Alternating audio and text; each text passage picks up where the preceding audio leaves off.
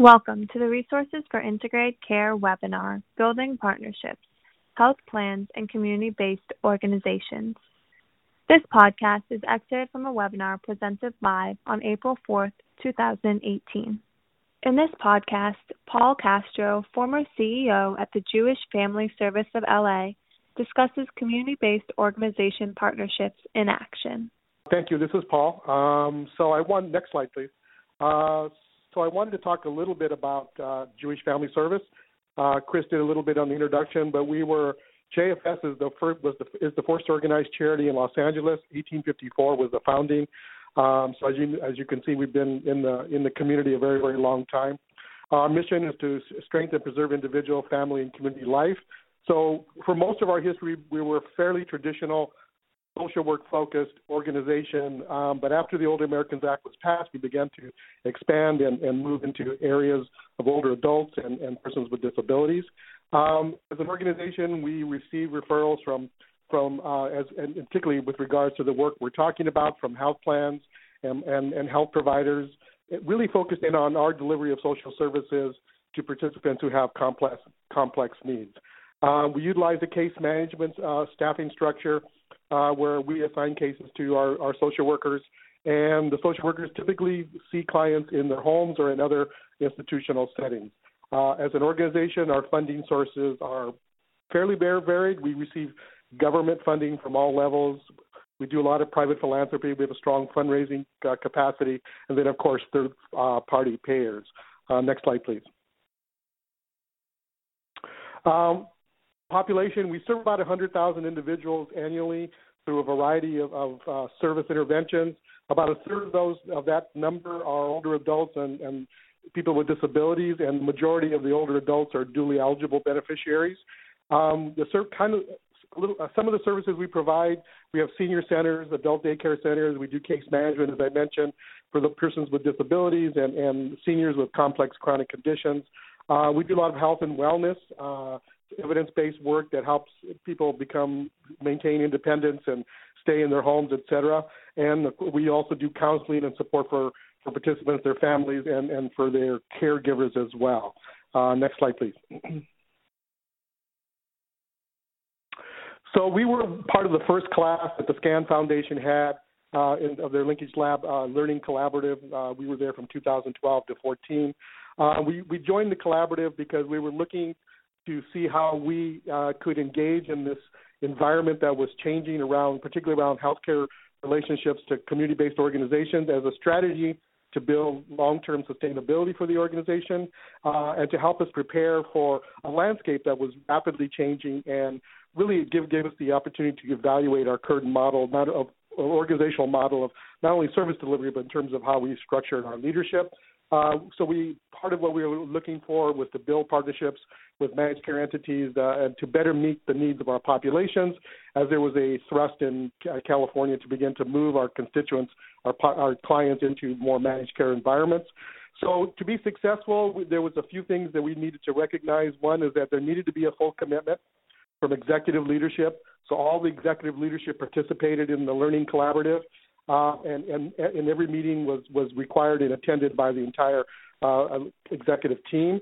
Also, a willingness to take an introspective look at the organizations and particularly the gaps and the vulnerabilities. As an organization that's had the history that we've had, 163 years, you kind of build over decades a certain model of how you do things. This was an opportunity for us to rethink where we were at that particular time and hopefully adapt going forward. And then we needed to really evaluate and make investments, but both financial and human capital, to support the work that we were trying to accomplish. Next slide, please.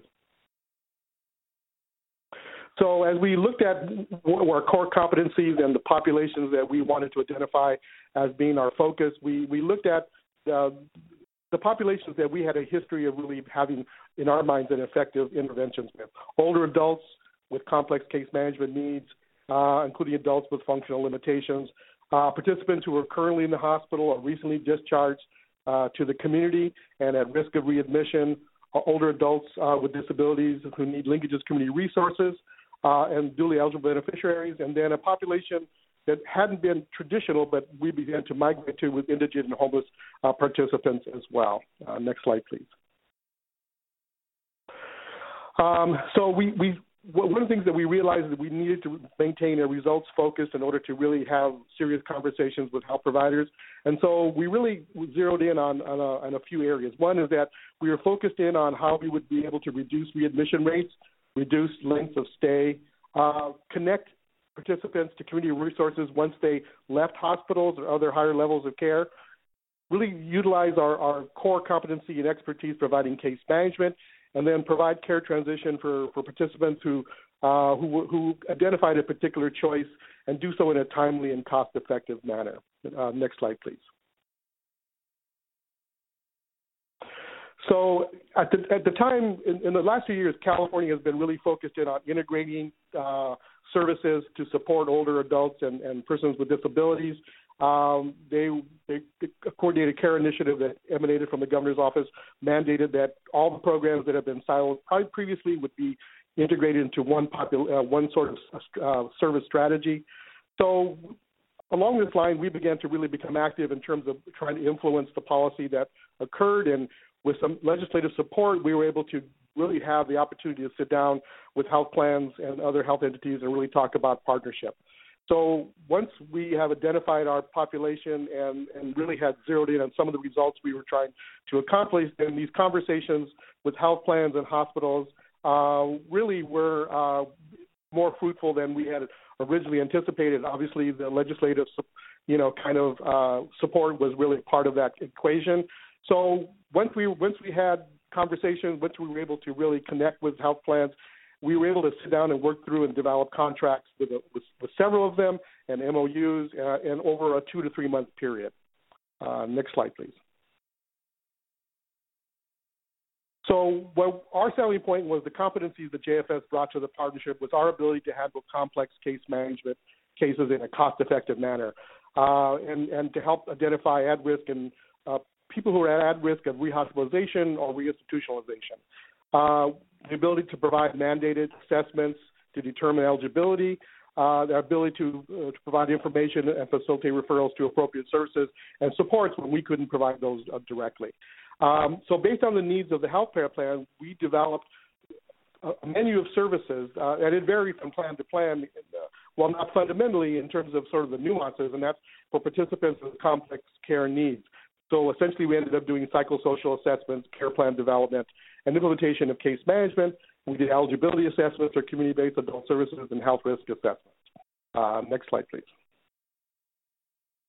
So what we were able to do in these relationships is provide a warm handoff and anchor for the participants of the community. We needed to we had an understanding of the needs of hospitalized participants with complex needs as they were experiencing mental health disorders, disabilities, homelessness, and others without financial resources as they were going back out of the hospital into the community.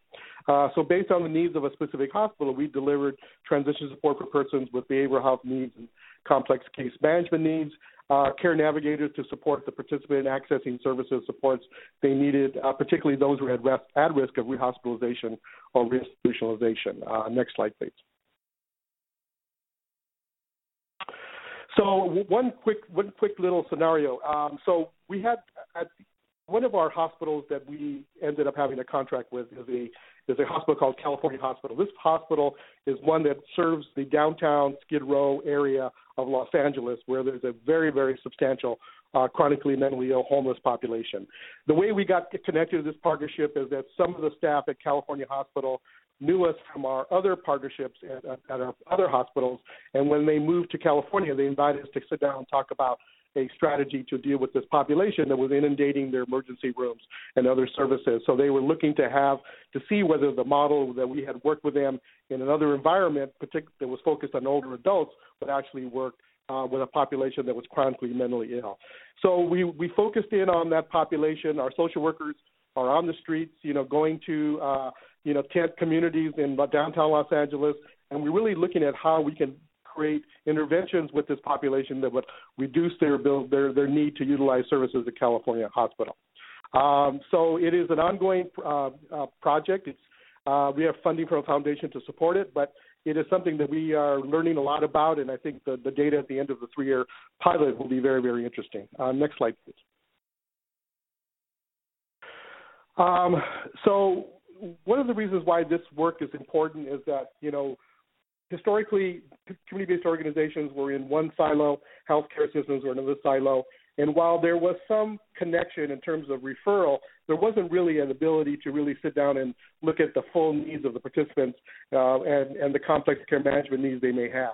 So building these partnerships with health plans and hospitals gave us, and having access to increased resources, really gave us the opportunity to really have an impact on the healthcare side as well, coming in from the CBO side. So, we have our focus on delivering services in a timely and effective manner. We're able to reduce readmissions to inpatients or nursing home facilities, reduce lengths of stay, and facilitate communication between facilities and appropriate healthcare providers, and relink participants to community resources, which we find is really one of the more important aspects of the work that we do. Next slide, please. So lessons learned, very briefly. It's important that for a CBO is to build the partnerships around their core competencies. Make sure that your work with the healthcare partners is mission congruent. We are historically a charity. We do things for individuals out of the goodness of our hearts, or really just there to do whatever a client needs. So moving into this work where there's a different framework and more constraints in terms of the kinds of work you might do, it's important that your board and your staff are clear about why you're doing it and how it fits into your culture. So don't assume that the organization is ready for these kinds of partnerships. You need to assess early and periodically determine the readiness for the partnering. Be creative in aligning your service models with the needs of the healthcare partner. Meet them halfway. As they get to know you and you get to know them, you'll find that there are things that you can do to create a common ground in terms of how you operate and deliver services, and then keep key stakeholders engaged throughout the new business activity so everybody's aware of how you're doing that. So next step for JFS is that we want to really build off the experience we've had the last 5 years and defining our niche in a market that's serving high-risk, difficult, and complex participants. It's clear that for the health, particularly the health plans, they're most interested in CBOs from our experience who can really take the high-risk individuals who are really, really costing them the most money. There are other entities that can deal with the less intensive levels of participants who don't necessarily need the interventions as deep as this. So it is something that's starting to emerge as being our niche. What comes with that is making sure that we can really put together a pricing structure that covers our costs. So let me stop there. I know I've run out of my time, but so thank you. Thank you for listening. This podcast is presented by the Lewin Group and is supported through the Medicare/Medicaid Coordination Office at the Centers for Medicare and Medicaid Services. MMCO is dedicated to helping beneficiaries enrolled in Medicare and Medicaid have access to seamless, high-quality health care that includes the full range of covered services in both programs.